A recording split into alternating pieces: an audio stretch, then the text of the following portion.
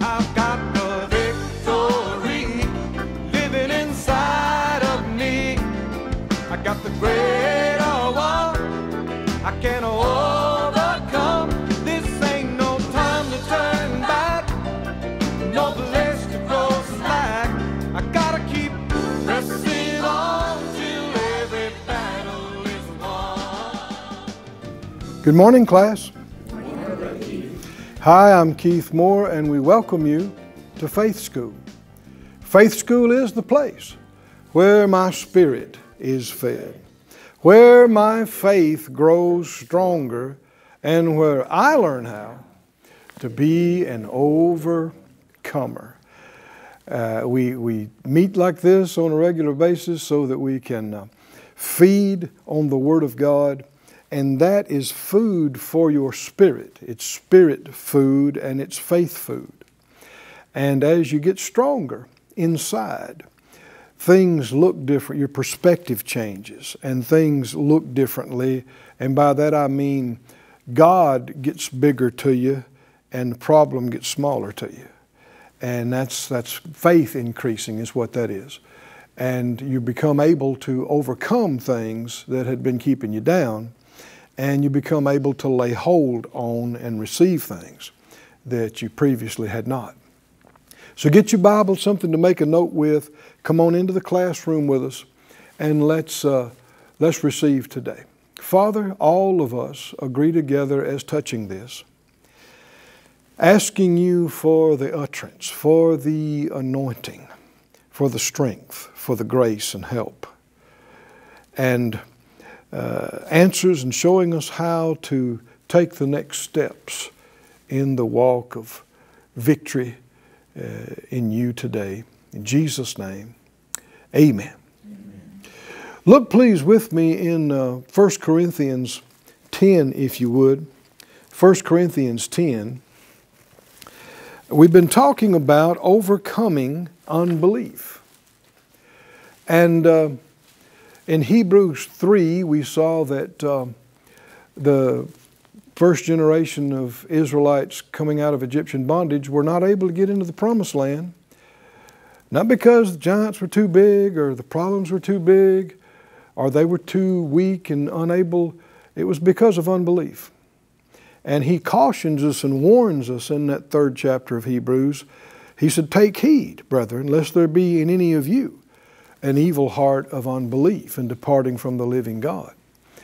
And 1 Corinthians 10 talks about that, and beginning at the first of the chapter, he talks about that, everything that happened with them. The cloud being over them and the drinking out of the rock and all those things are types and examples for us to learn from. In 1 Corinthians 10:11, this is the Living Bible, it says, "All these things happened to them as examples, object lessons to us, to warn us against doing the same things." And they're written down so that we could read about them and learn from them in these last days as the world nears its end. So be careful if you're thinking, "Oh, I would never behave like that." Let this be a warning to you, for you too could fall into sin. The Message Bible says a similar thing. It says, all these are warning markers, danger. In our history books, they're written down so we don't repeat their mistakes. Did you know there's something better than learning from your mistakes? It's learning from somebody else's mistakes. It really. It's so much better. You don't have to make the same dumb, terrible mistakes to learn from it. You can look at somebody else and go, "Whew, that did not end well." I'm not going to do that. I'm not going to do that. And that's what he's saying. He's saying, look at that and see what happened and don't repeat their mistakes. Say it out loud, by the grace of God, we won't repeat their mistakes.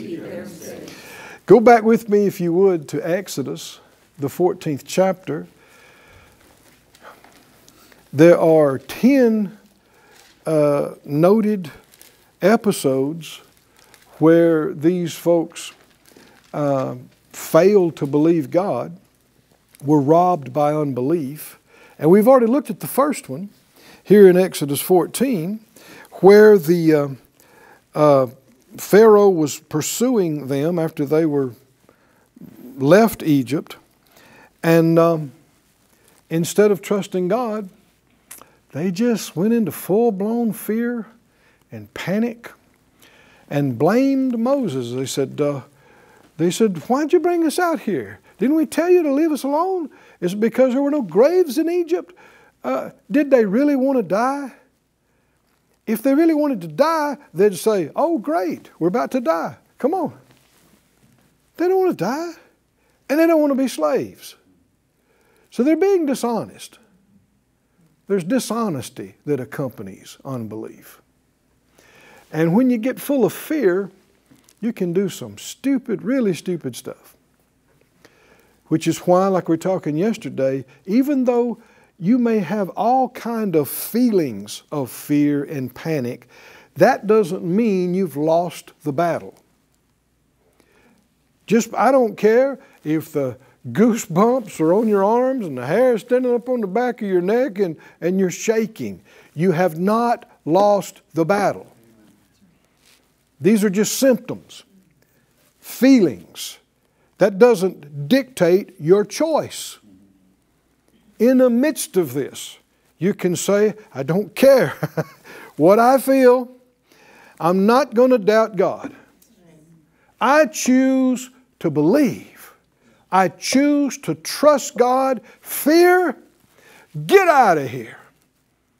Remember, the Bible said God didn't give us the spirit of fear, but of power and of love and a sound mind. So these things involve spirits and spiritual influences and spiritual forces. And so just because something comes against you, against your emotions, against your mind, even physically you feel it. Talking about fear. That doesn't mean that you asked for it or ordered it or like it or want to embrace it. It's time to resist. What do you do with fear, class? Help me out. What do you do with fear? You don't yield to it. You don't talk it. You resist it. You say no. No. God's done too much for me to crack up and fall apart over this. I'm going to trust my God. And even when your head doesn't have a clue, you say what? He will take care of me. Why shouldn't you be panicking and afraid? Because He has come through for me 10,000 times before. Is that right? Yes. And this time will be no different.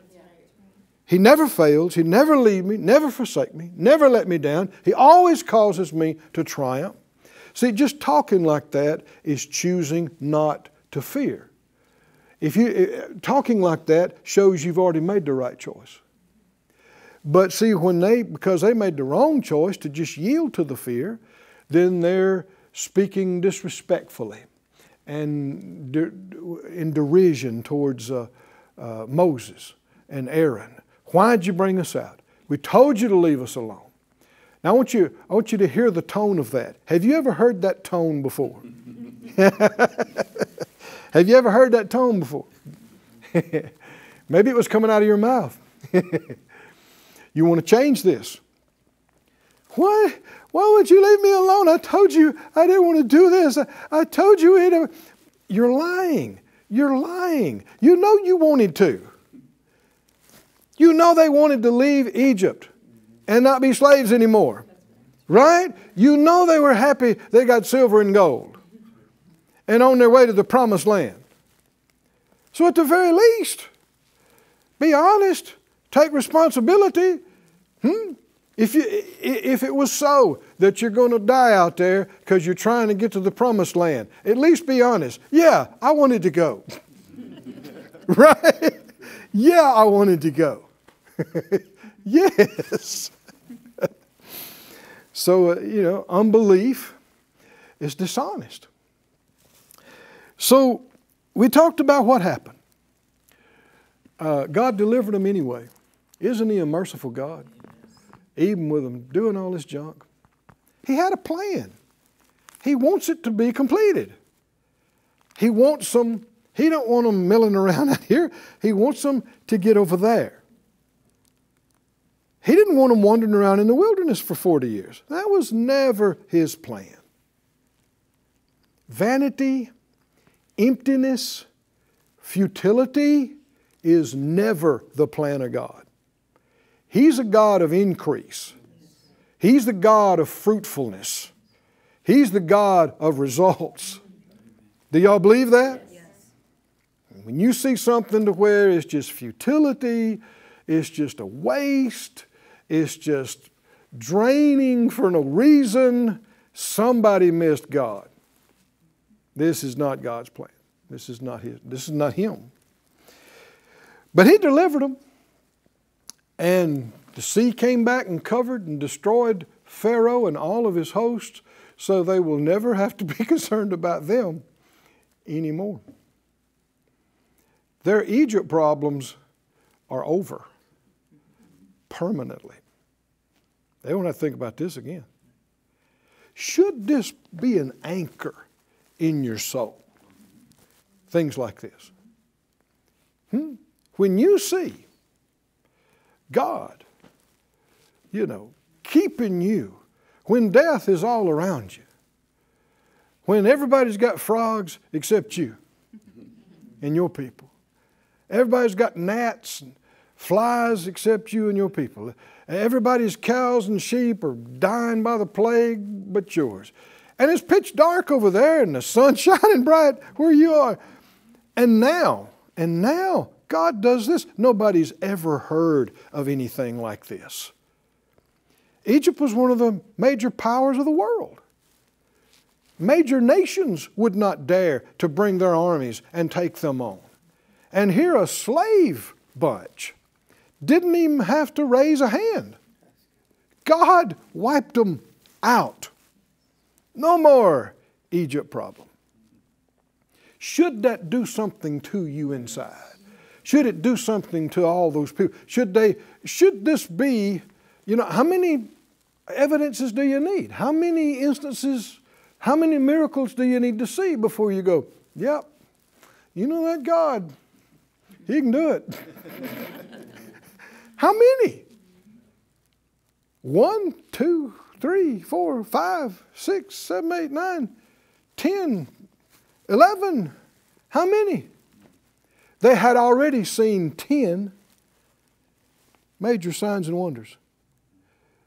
They're in the process now of seeing 10 more instances where God can deliver them. This is number 11. And for a brief, sparkling moment,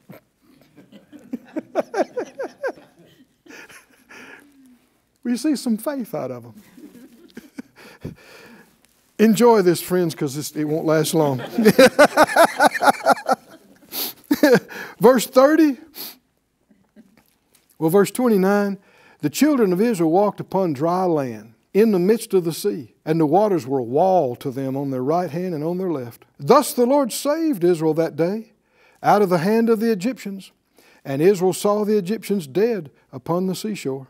And Israel saw that great work which the Lord did upon the Egyptians. And the people feared the Lord, and what? No, did they? And what? Believed the Lord and His servant Moses. I want you to look at the key reason, though. Verse 31, the first part of it, Israel did what? Saw. They saw it. They saw it. Turn to John 20. Hold your place there. But in John 20, you see this after Jesus was raised from the dead. Some of His disciples saw Him. And they went back and told the others. But Thomas said, you remember he said, verse 25, he said, except I see, this is John 20:25, except I see in His hands the print of the nails, and put my finger in the print of the nails, put my hand into His side, I will not believe. This is being unpersuadable. This is not unbelief as a result of ignorance. You'll find there are two major kinds of unbelief. One is ignorant unbelief because of what you don't know. The other is not a matter of what you don't know, you just refuse to believe, even though you know. And that's the serious stuff that will rob you. And so, did you hear this language? I will not believe. This helps you to see again that believing is a choice. Can't you see that? Either you will or you won't. Not you can or you can't. You can if you will. You always can if you will, believe. And so afterwards Jesus appeared. Verse 27, he said to Thomas, reach hither your finger, behold my hands, reach hither your hand, thrust it into my side. Be not faithless, but believing. And Thomas answered and said, my Lord and my God. Well, he did finally decide to believe. But it's after. Can you see this? It's after he's touched him and sees him and hears him. And Jesus then talks about the difference. In verse 29, Jesus said to him, Thomas, because you have seen me, you have believed. Blessed are they that have not seen and yet have believed. Without faith, it's impossible to please Him. And in that same chapter 11 of Hebrews, the very first verse gives us a definition from God of what the God kind of faith is. Faith is the substance of things hoped for, the evidence of things not seen. Young's Literal, I think, has it this way. It's the confidence of of things hoped for or expected. It's the conviction of things not seen. Come on, do you hear that? The conviction of things not seen. Say it out loud. Faith is being sure of things not seen. Not seen. And you know 2 Corinthians 4:18 talks about we don't look at the things that are seen, but the things that are not seen, because the things that are seen are temporary, but the things that are unseen are eternal. And a few verses later there in chapter 5:7, he said, we walk by faith, not by sight. And so you will see that a lot of people that on the other side of something happening, when they see it all happening come to pass, they go, yeah, I believe too. But if you refuse to believe until after you've seen something, it's going to be short-lived, and you won't experience victorious things like those who really walk by faith do. But, you know, let's enjoy this brief victory though for a little bit longer. What do you say? Let's don't rush through this.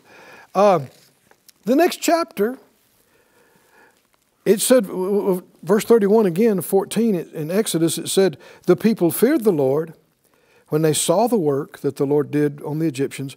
They feared, or they reverenced or respected the Lord and believed the Lord. Now, these two go together. The fear of the Lord and faith in God. Another way of saying fear of the Lord is reverence and respect and honor, which includes the actual concept of being afraid to fall into the hands of the judgment of the living God. Yeah, all of that's included about how big and how mighty He is, but if you love Him and walk with Him, you got no reason to fear His judgments.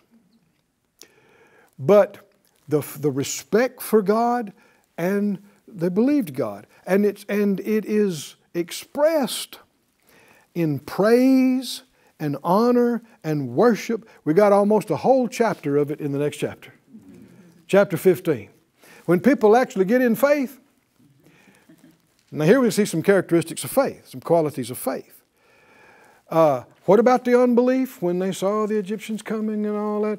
Fear, disrespect, sarcasm, blaming other people, being unstable, all that junk. But now, we just got through reading the verse that said, okay, now everybody went, yeah, we believe. When they saw Pharaoh's chariots floating up to the shore, and they realized, we don't ever have to worry about them again. The Bible said in Exodus 15, I'm going to read this to you from the Good News translation. Then Moses and the Israelites sang this song to the Lord. Said out loud, faith has a song. Faith has a song. Faith has a song. Hallelujah. You know what kind of song it is? It ain't the blues. Huh? You know what kind of song faith has? It ain't a sad song. It ain't a depressed song. Huh? It ain't a woe is me, feel sorry for me song. It's a victory song. It's a victory song. It's a glory to God song. It's a praise God song. It's a thank you Jesus song. I said faith has a song. Yes. Faith has a song. Unbelief has a complaint, a gripe, a blame. Let's enjoy this song. Moses and the Israelites, they all sang this song to the Lord. I will sing to the Lord because He's won a glorious victory. He's thrown the horses and their riders into the sea. And you can almost hear them. Now you got to realize this is what, 2-3 million people. And this song is resounding through, probably echoing because, you know, the people in the back, they're going to get it a little later. I will sing to the Lord, I will sing to the Lord, I will sing to the Lord, I will sing to the Lord. The Lord is my strong defender. He's the one who has saved me. He's my God, and I will praise Him, my Father's God, and I will sing about His greatness. The Lord is a warrior. The Lord is His name. He threw Egypt's army and its chariots into the sea. The best of His officers were drowned in the Red Sea. The deep sea covered them. They sank to the bottom like a stone. You know, they had all their armor and stuff on. Your right hand, Lord, is awesome in power. It breaks the enemy in pieces. In majestic triumph, you overthrow your foes. Your anger blazes out and burns them up like straw. You blew on the sea, and the water piled up high. It stood up straight like a wall, and the deepest part of the sea became solid. Young's literal translation says it was congealed. Well, how can a liquid become a solid? That's when the temperature drops and it freezes. The enemy said, I'll pursue them and catch them. I'll divide their wealth and take all I want. I'll draw out my sword and take all they have. But one breath from you, Lord, and the Egyptians were drowned. They sank like lead in the terrible water. Now, I don't know, maybe they broke and had an instrumental right here. I don't know. Because they're having a big time. They're having a big time, you know. Because it's not just the fact that they didn't die just now or die today. They've seen things nobody's ever seen before. And they know they don't have to look over their shoulder. From now on, Egypt will never come after them again. It's done. Can the Lord do things against your enemies and adversaries so that that's it? You may have to deal with something else, but not them. They're done. They said, Lord, who among the gods is like you? Who is like you, wonderful in holiness? Who can work miracles and mighty acts like yours? You stretch out your right hand, and the earth swallowed our enemies. Faithful to your promise, you led the people you had rescued. By your strength, you guided them to your sacred land. Now here, they're shifting over into saying, we're going to make it. Huh? We're going to get there. The nations have heard, and they tremble with fear. The Philistines are seized with terror. The leaders of Edom are terrified. Moab's mighty men are trembling. The people of Canaan lose their courage. This is some insight. Later on, we see them talking unbelief. It helps you to realize they knew better. Back here, they're saying, yeah, everybody's hearing about and will hear about what happened here at the Red Sea. Because, I mean, nations all over the place were afraid of Egypt. And if God can take out Egypt in an afternoon without His people even having to fight, then you best get out their way. They said, melted have all the inhabitants of Canaan, one translation said. Terror and dread fall upon them. They see your strength, O Lord, and they stand helpless with fear until your people have marched past the people you set free from slavery. You bring them in and plant them on your mountain in the place, Lord, you've chosen for your home, the temple you yourself have built. You, Lord, will be king forever and ever. The Israelites walked through the sea on dry ground, but the Egyptians' chariots and their horses and drivers went into the sea. The Lord brought the water back. It covered them. And the prophet Miriam, Aaron's sister, took a tambourine. All the women followed her. They played tambourines and dancing, so I guess it was a tambourine solo. There was a break, tambourine break, a lot of tambourine playing and dancing and singing. And Miriam sang, sing to the Lord, because He has won a glorious victory and has thrown the horses and riders into the sea. Somebody say hallelujah. Praise God. Oh, somebody say, praise God. Praise God. Praise God. Praise God. Then it said, verse 22, Moses brought Israel from the Red Sea. They went to the wilderness of Shur, and they went 3 days in the wilderness and found no water. And they said, the people murmured, verse 24, and said, what are we going to drink?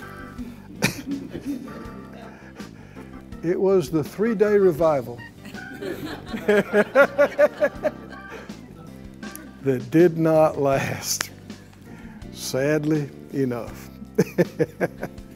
How many think you wouldn't have to lose your victory after 3 days? You could keep your song. You could keep your faith and keep seeing miracles. And our time's up for today. Come back tomorrow. There's a lot more to see back here in Faith School. I've got the victory living inside. Thank you for joining us at Faith School. Class is dismissed for today, but you can watch this and other episodes of Faith School free of charge at faithschool.org. For more information, visit our website or call us at 941-702-7390.